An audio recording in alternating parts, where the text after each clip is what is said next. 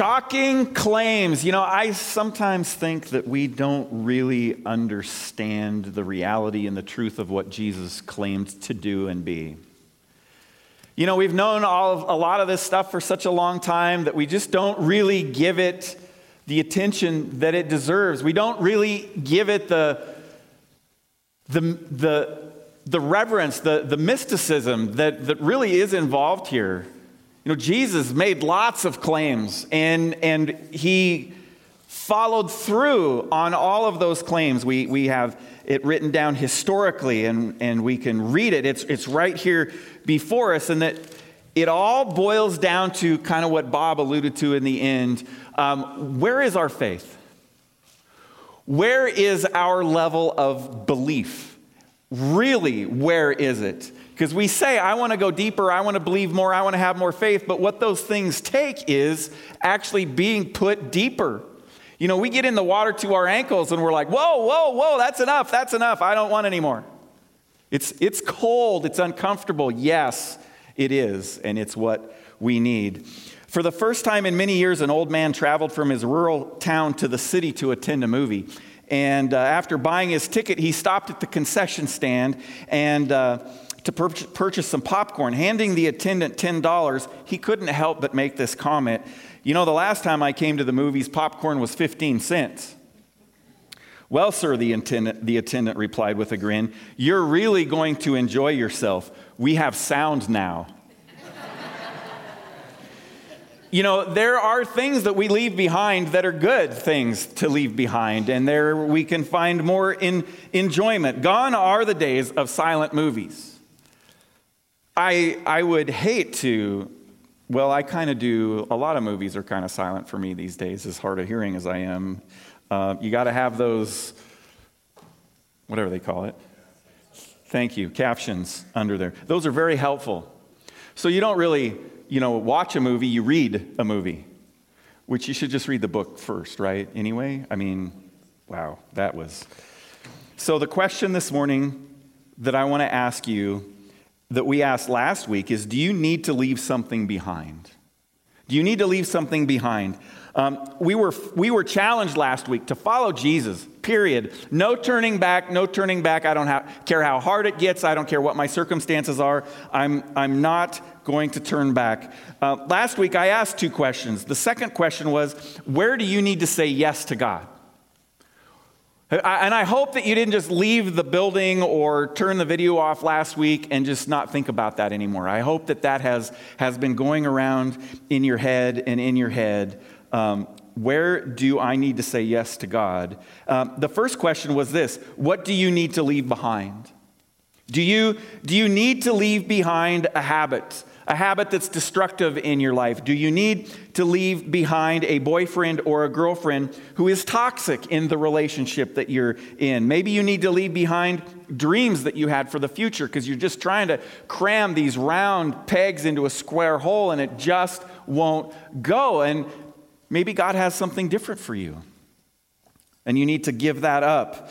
It seems that God maybe wants us to forget the past. What is it that you need to leave behind today?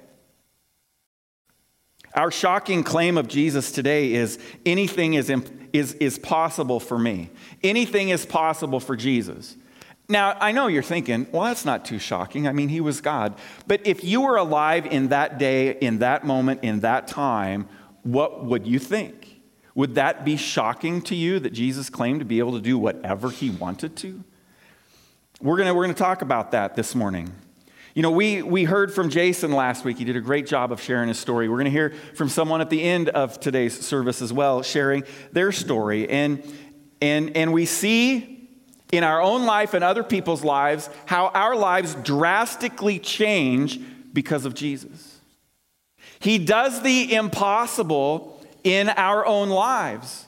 We just have to stop and consider what he's done.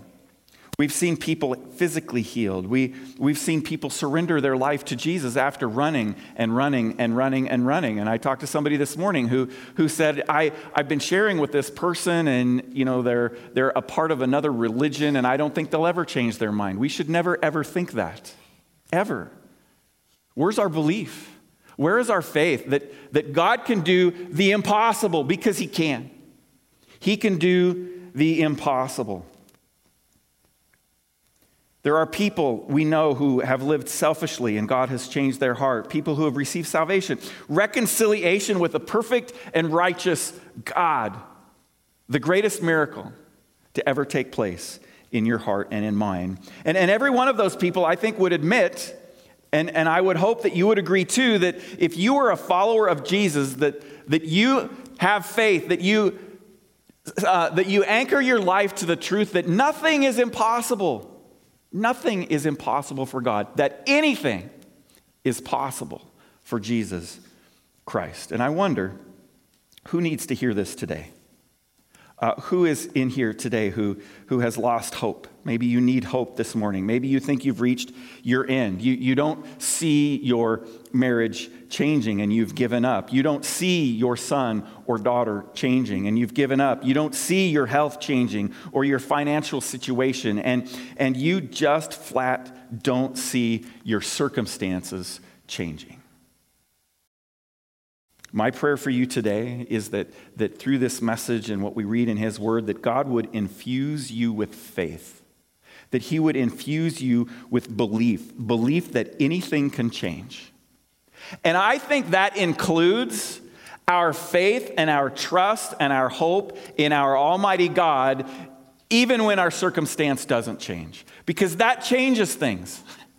It really does, because nothing is impossible with God. Now, there's a preacher out there, his name is Lou Giglio, and at the beginning of one of his sermons, he tells this story. And you know, sometimes a pastor will tell a story and you kind of turn your head a little bit and you're a little bit skeptical and you think, really?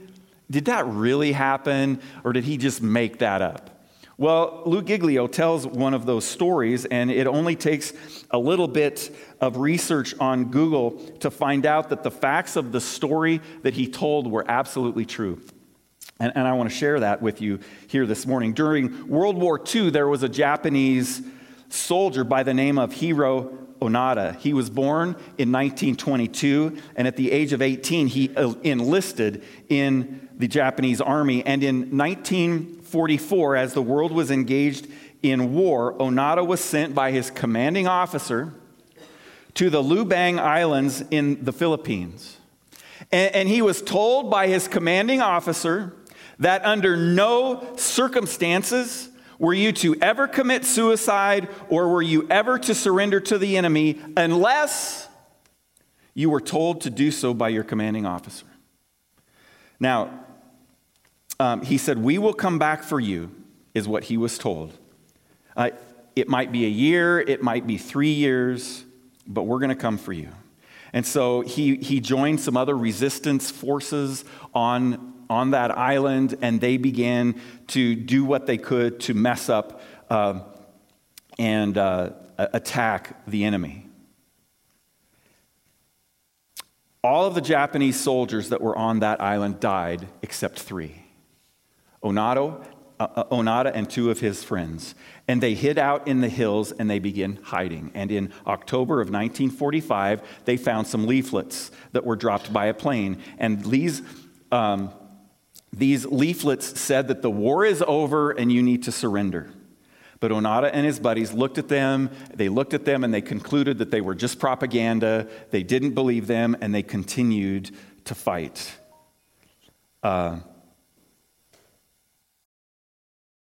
Let's see. I want to stick with this and get it right. Later that month, more leaflets were dropped by a plane. And these leaflets were signed by the general of the Japanese army. And they studied those and they looked at them closely and they determined those too were not genuine. They were fake. They were propaganda.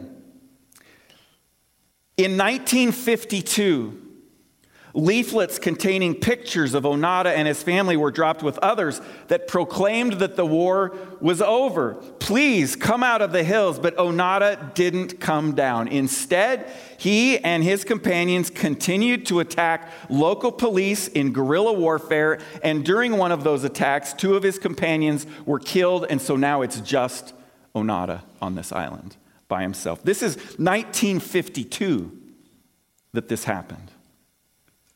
Now, fast forward to 1972.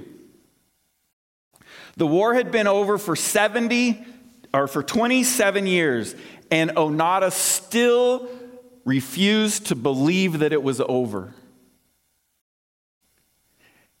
He didn't think it was possible. And in 1974, a Japanese college student and explorer had heard about Onoda. So he thought, I'm going to go find him. I'm going to track him down. I'm going to get to know him. I'm going to get to know his story and see what happens from there. So he went to the Philippines. He finds where Onoda is hiding out. This is 1974. He finds him, and Onoda says, I will surrender when my commanding officer tells me to do so. So, this college student goes back to Japan. He finds the commanding officer who is working at a bookstore, and he says, you need to come with me, and we need to go to the Philippines. They both traveled to the Philippines, and Onoda's commanding officer tells him that it's okay. He can now surrender. 29 years after the war ended, Onoda finally surrendered. Doesn't seem real, does it? How could you not believe? See, 2,200 years or so ago, on a hill just outside of Jerusalem, on a cross, the war ended. The war ended. But how many of us are living that way? How many of us are living like we have victory in Jesus every day? Like he can do the impossible in our life. Like we just need to trust him. We need to have belief that he can do this. Leaflets are coming down from heaven, but we're just not sure. We have letters from historians. We have accounts of Jesus' death and his subsequent resurrection and life, but we just don't believe it. We aren't sure if those promises in the Bible are really for us, so we're still living our lives as if the war hasn't ended. We're living in unbelief. Onoda stayed in hiding because of his unbelief. He wouldn't believe that the war was over. He didn't think it was true. He didn't think it was possible. So he wasted 29 years of his life in the hills of the Philippines. We don't have to do that. You don't have to waste another day of unbelief in Jesus Christ, who is who he said he was. You can believe today. And you can join the team that is experiencing the fact that the war is over. I want to review some truths with us here this morning. Our first point in our notes this morning is that in Christ we are. In Christ we are free from sin. When you have surrendered your life to Jesus Christ, you are free from sin. Romans 6:18 says, you have been set free from sin and have become slaves to righteousness. What a gift. No longer bondage to sin. We no longer just sin because that's who we are. That's our nature. We have been set free from that. We don't have to follow that anymore. We can say yes to obedience to God. In Christ, we're also free from shame. As Scripture says, Romans 10:11, anyone who believes in him, Jesus, will never be put to shame. Do you live your life that way every day? When somebody shames you, when somebody ridicules you, when somebody seeks to put you down and discourage you, do you look at what they say and say, you know what? The Bible tells me, Jesus says, and I believe in him. You can't put me to shame. There are times when we do shameful things, and we should confess those things. But remember that when we do, we are restored. We are made righteous. The enemy tries to discourage us with our failures and our shortcomings. That's not what Jesus does. That's not what God does. In Christ, those who believe will never be put to shame. Shame is a weapon of the enemy. You've probably wielded shame against someone else before. It's a weapon. It's a bad weapon. You see, in Christ, we're free from condemnation. But do we really believe this?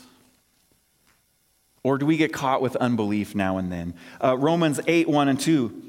Therefore, there is now no condemnation for those who are in Christ Jesus, because through Christ Jesus, the law of the Spirit who gives life has set you free from the law of sin and death. You have been set free. Trip up, fall on your face, make a mistake. Absolutely, we do that. But we can sit there with our face to the ground and feel ashamed and condemned for that, but that's not what Jesus does. When we repent of that and when we ask him to forgive us, Jesus puts his hand under our chin and raises our head and says, look, there is no condemnation here. You are forgiven, child. You are loved. When we believe in Jesus, we are no longer condemned to death. We have life. We have eternal life. Peace and joy, grace and mercy are ours. The war has been won. It is over. See, Jesus has won a great victory so that our chains can be broken. In Christ, our chains are broken. In Acts chapter 16, verse 26, suddenly there was such a violent earthquake that the foundations of the prison were shaken at once. All the prison doors flew open and everyone's chains came loose. I already mentioned us being free from sin. Here we have an actual situation where they were literally freed from their chains. Something impossible to happen, but it happened. There was a time when one of the disciples was in prison and they prayed, the believers were in the house and they were praying and praying and praying that he would be freed. And then it was like, he thought he was having this vision or something. He thought it was a dream and he ends up outside the prison and he's just walking around and I don't know if he pinched himself or whatever, but he realizes it's real and he's not in prison anymore. And he goes to the house where the believers are praying and he knocks on the door and somebody opens the door and sees his face and shuts it and runs away. Correct me if I'm wrong. It was Peter, right? She runs and she says, hey, Peter's at the door. And they're like, no, he's not. He's in prison. Right? What were they praying for? Where was their belief? Shouldn't they have said, hallelujah, God answered our prayer and let him in? But instead, they lacked faith. But even in their lack of faith, God answered their prayer. Didn't he? And he was set free. Where is our belief? Do we believe that God can break whatever chains it is you're experiencing? Maybe it's an addiction. Maybe it's trouble with anger. Maybe it's trouble with lack of respect. Maybe it's, whatever chains the enemy has sought to put around you and destroy your life with, you don't have to wear those. Just surrender them. Admit that there's something wrong here. And that something wrong here just might be me.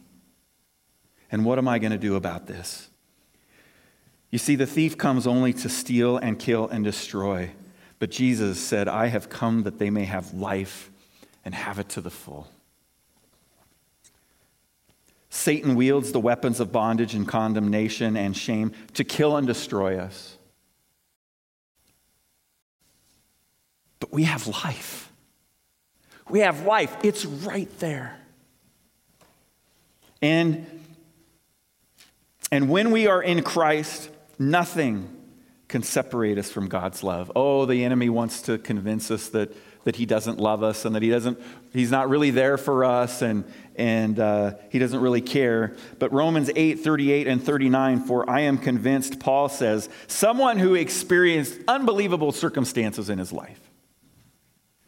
I think Paul was one of those, he was one of those guys that people said, he would never believe in Jesus. Right? Even after Paul believed, He had a little tough time kind of having conversations with people who were of the way because they didn't trust him. They thought maybe he was lying so that he could find out that they were Christians and that he could throw them in jail and in prison. They struggled to believe that Paul experienced shipwrecks, hunger, prison, all of it. Yet Paul says, "For I am convinced that neither death nor life, neither angels nor demons, neither the present nor the future, nor any powers, neither height nor depth, nor anything else in all creation will be able to separate us from the love of God that is in Christ Jesus our Lord." Not other people, not our circumstances, not the pain in life. Nothing can separate us from the love of God. Nothing. And in Christ, our suffering is nothing compared to what awaits us in heaven. We make a statement every day that I'm not sure we really believe. We say, man, life is just going right before my eyes. I didn't realize how fast life was going to go. We say that all the time, but we don't really live that way. We say that as if, and we'll say that, when we're observing our children or, they go to kindergarten. Wow, I didn't see this coming. They graduate from high school. Holy smokes, where did the last 18 years go? Time goes like this. Yet when we're in a hard, difficult time, we think in our heads, this is going to be forever. It's not. Even if it's the rest of your life, it's not forever. Eternity is a really long time. And those who are in Christ Jesus are going to be with our Creator. Suffering is nothing compared to heaven. Romans 8:28 says, "And we know that in all things God works for the good of those who love him, who have been called according to his purpose." And when a doctor says, "I need to cut you open," but there's going to be lots of pain, there's going to be lots of recovery. But in order to heal you, in order to fix you, it's what we have to do. We can deny that that's good for us, and we can go on and live our life and probably die a lot earlier than if we surrender to the doctor's wisdom and endure and go through the pain that's involved in surgery. And we need to recognize that's God does surgery on our lives. Some of you feel broken, but God hasn't broken you enough yet. Because you have yet to completely surrender in faith and belief to what it is he's trying to do in your life. And what is the greatest and most ultimate healing that we can ever receive?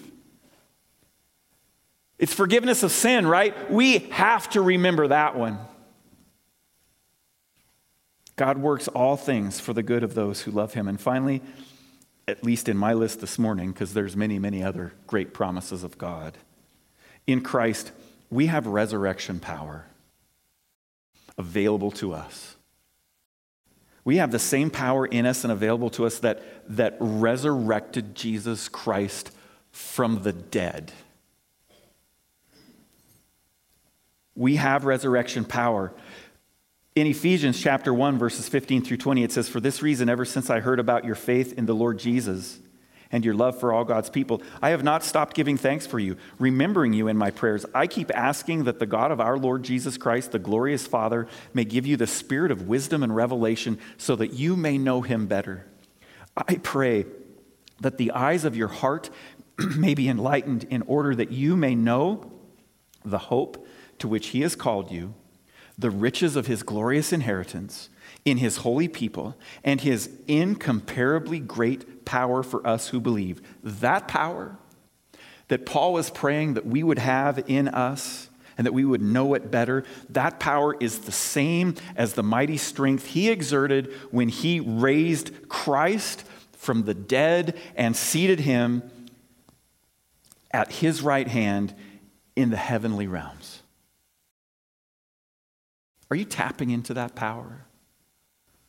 When life is tough, are you denying that the war is over, or are you in belief living for Jesus Christ? Have you surrendered your life to Jesus Christ? Have you confessed with your mouth that Jesus is Lord and believed in your heart that God raised him from the dead?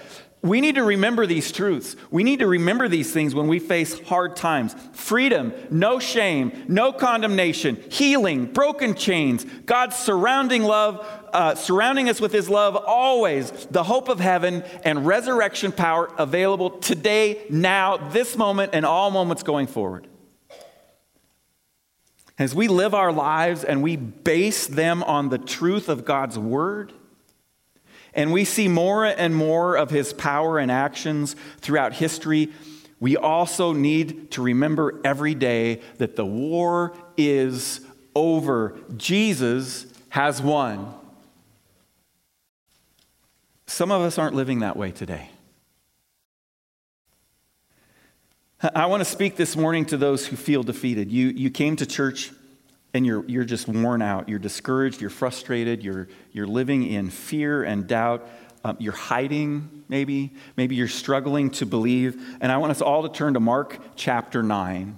Because as we do this Shocking Claims of Jesus series, we're working our way through the book of Mark. Mark chapter 9.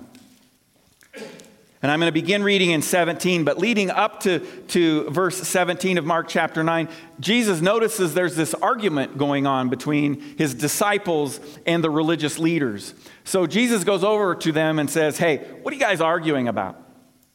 And that's where we pick it up in verse 17 of Mark chapter 9. A man in the crowd answered, "Teacher, I brought you my son who is possessed by a spirit that has robbed him of speech. Whenever it seizes him, it throws him to the ground. He foams at the mouth, gnashes his teeth, and becomes rigid.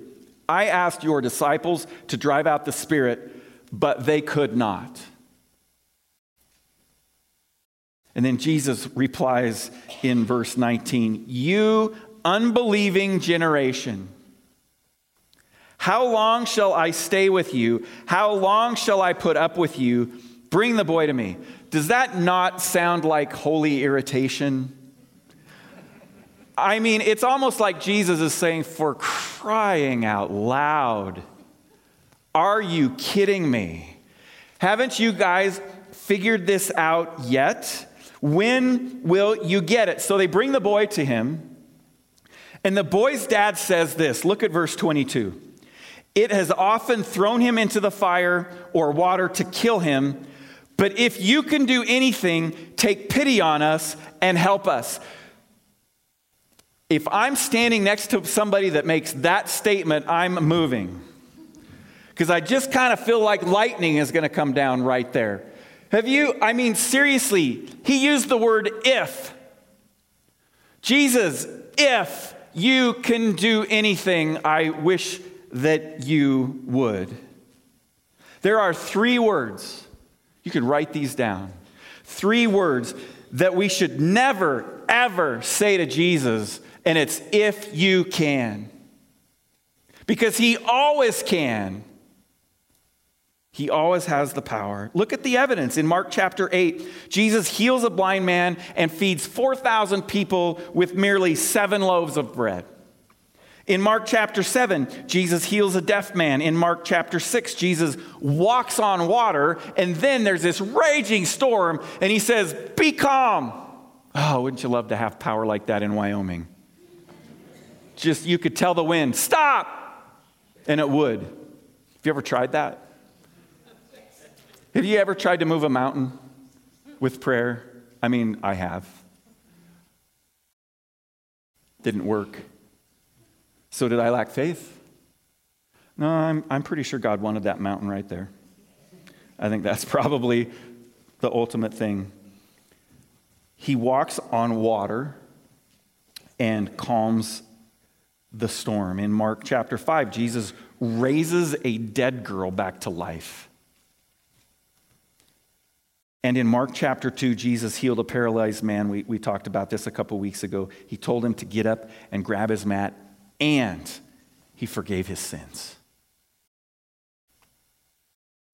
But it seems that as human beings, we still wonder, don't we? Can he really do that? Could he really do that? If you can, the Father says. We still doubt. Why? Why do we do this? Why? We think God Can God really do anything about my situation? And I think our actions bear that out because we try and we try and we try and we try all in our own strength to fix our situation, That's our initial response. We just work and work and work and work harder for that. But I mean, how much more does God have to do before we will believe him?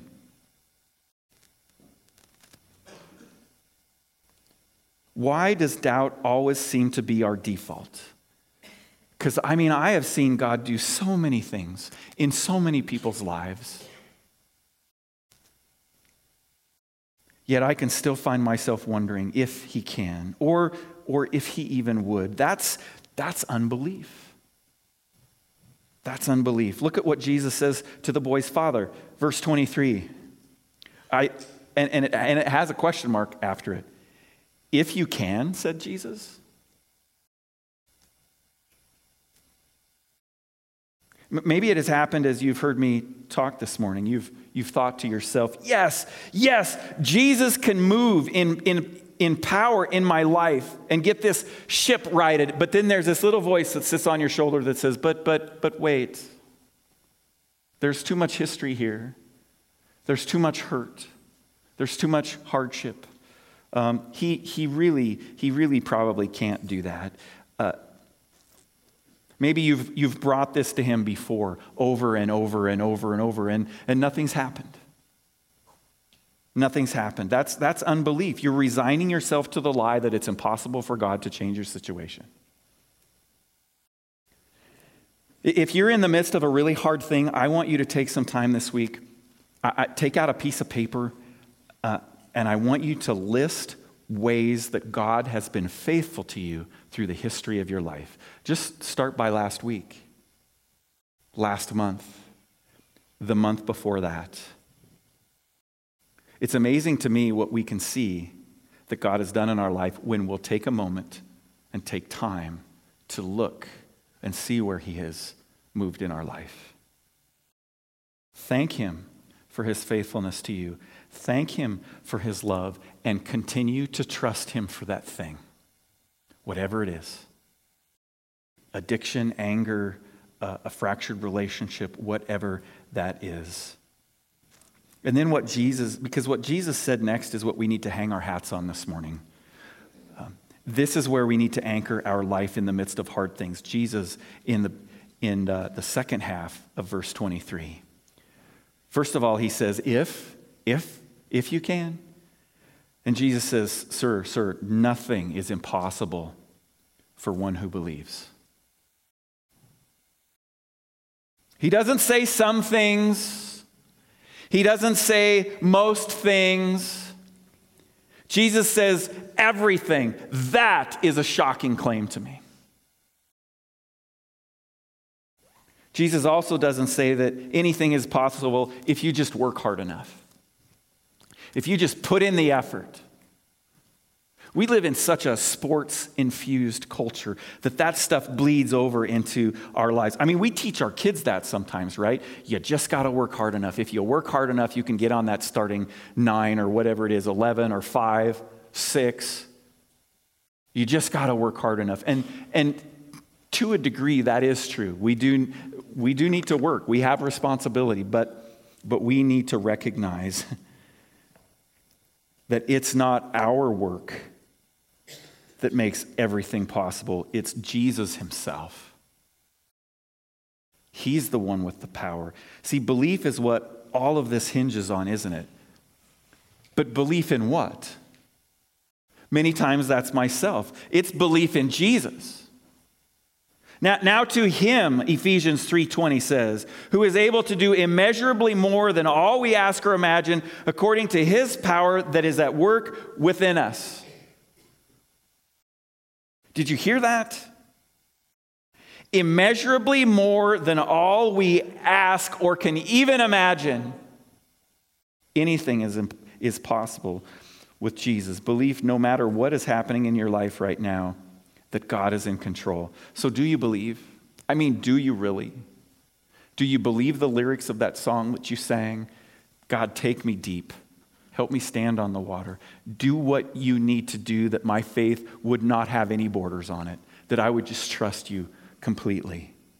A pastor I listened to this week said this. He said, we miss out on 100% of the miracles that we don't believe are possible. Still wrestling with that a little bit. But God's word says you don't have because you don't ask. Are we asking? So what was the Father's response to Jesus when Jesus said everything is possible for one who believes? Look at verse 24. Immediately the boy's father exclaimed, I do believe, followed by, help me overcome my unbelief. He had belief, and yet he asked Jesus to help him with his unbelief. So many times we can find ourselves there, can't we?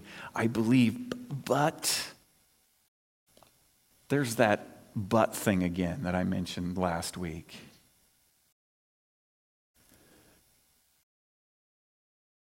Let's make that our prayer. The prayer of this Father.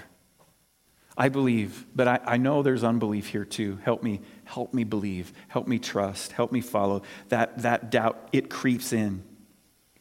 Messages we hear on a daily basis can lead us down the road of doubt. We need to admit that yes, it is true. We can't.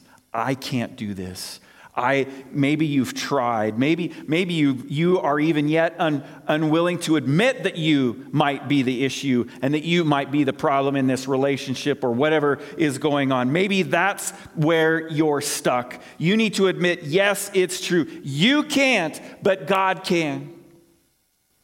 Give him the control.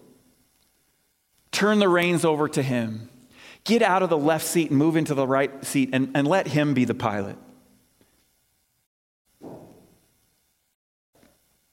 What is in your life right now? Maybe it's your marriage. You think it's never going to change. Or maybe it's a boss. I just can't stand to be there another day. Maybe it's a college course. You don't think you can finish it. Maybe it's a treatment for an illness. Maybe you're facing radiation or chemo and you don't think you can do it. I got a phone call from somebody this morning who lives in South Dakota who's now going through radiation treatments, and she just asked us to pray for her that she could endure because the radiation, she said, is just so hard.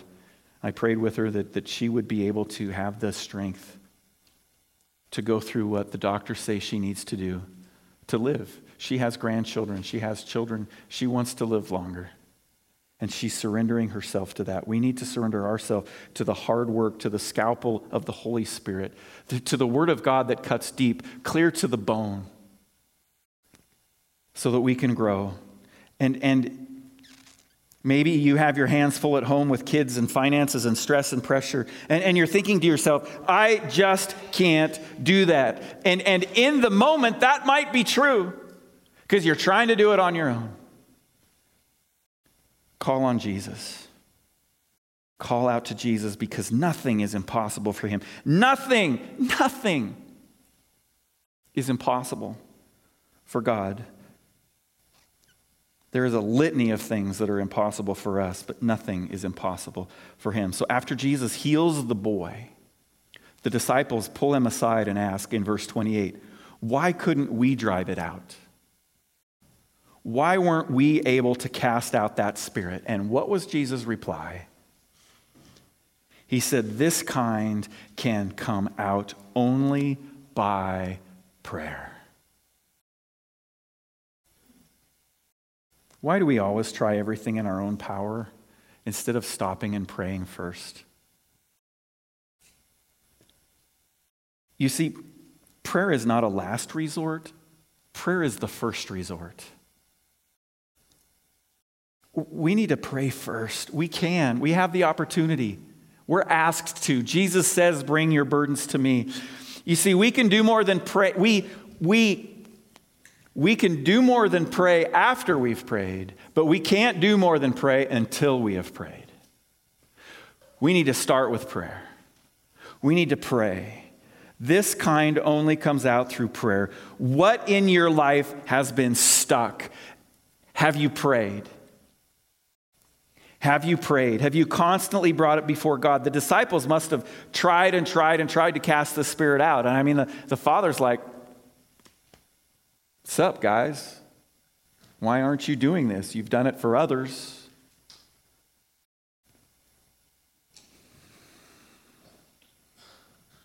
It seems maybe that the disciples forgot to pray. Because if they had, according to the words of Jesus, that Spirit would have come out. That's why Jesus said, what else do I have to do for you? Trust me, trust in my power, but you have to call on that power.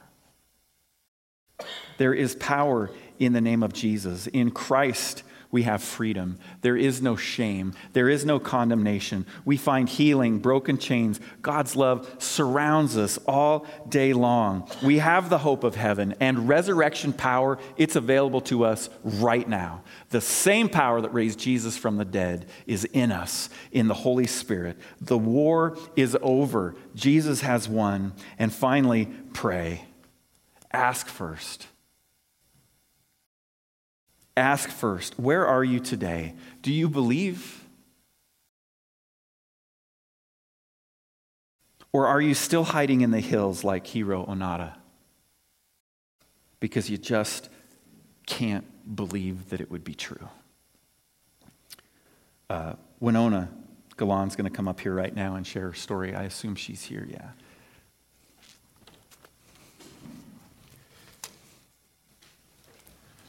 Do you want to hold the microphone? Stand in front of it? Wherever it's at. Well, it's right here. Does that work? Do you need this? Yeah. I don't know if I'll look at my stuff, but I want to make sure I get to my point. Okay.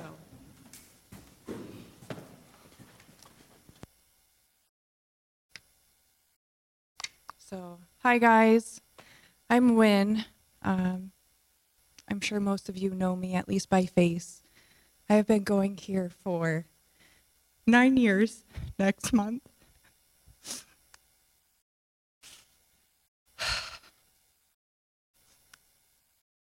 Nine years ago, here soon, I got a phone call that my mom died.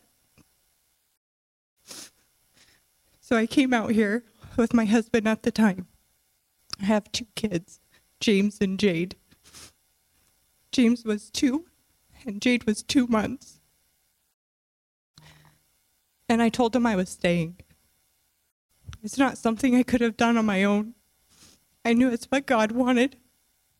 And I asked my aunts, I don't know if Kathy's there, my adoptive aunt was one of them, if they would help me.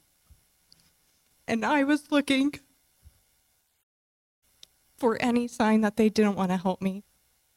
I didn't want to put too much on them. I feel like this is where I needed to be, and the hardest thing is to ask for help. But they just said yes. I think one of them may have asked me one question and then said yes. We didn't have anything when we came out here. We thought we were coming for a funeral, seeing some family that was probably going to send us home with stuff because we had 2 little kids. So we packed even less. I literally had half a suitcase, a pack and play and car seats. I had no job.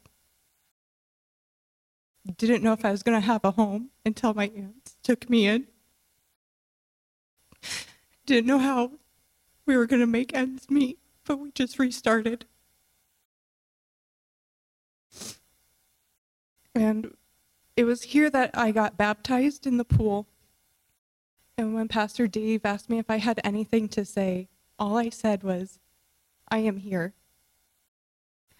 I am here was leaving everything behind with children.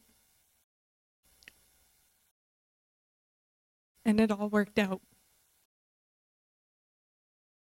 I now have 3 kids. I also have Tommy. I have a wonderful husband. Now I have a job. I am at Valley. And I love it. And I wouldn't have taken the first step without God. I couldn't have done it.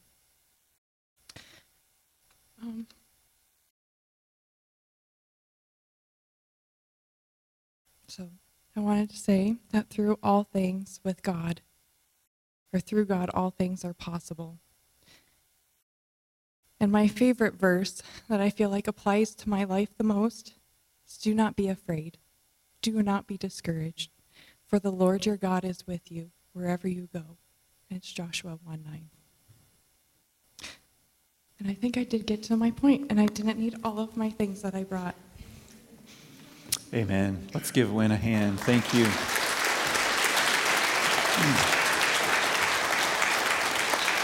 The worship team would come up here for our last song. We never know what hangs in the balance of one decision, do we? It was I want to go to church. We'll take you to church. You never know what, welcoming words to someone on a Sunday morning, or, hey, how are you? I'm so-and-so. It's great that you're here.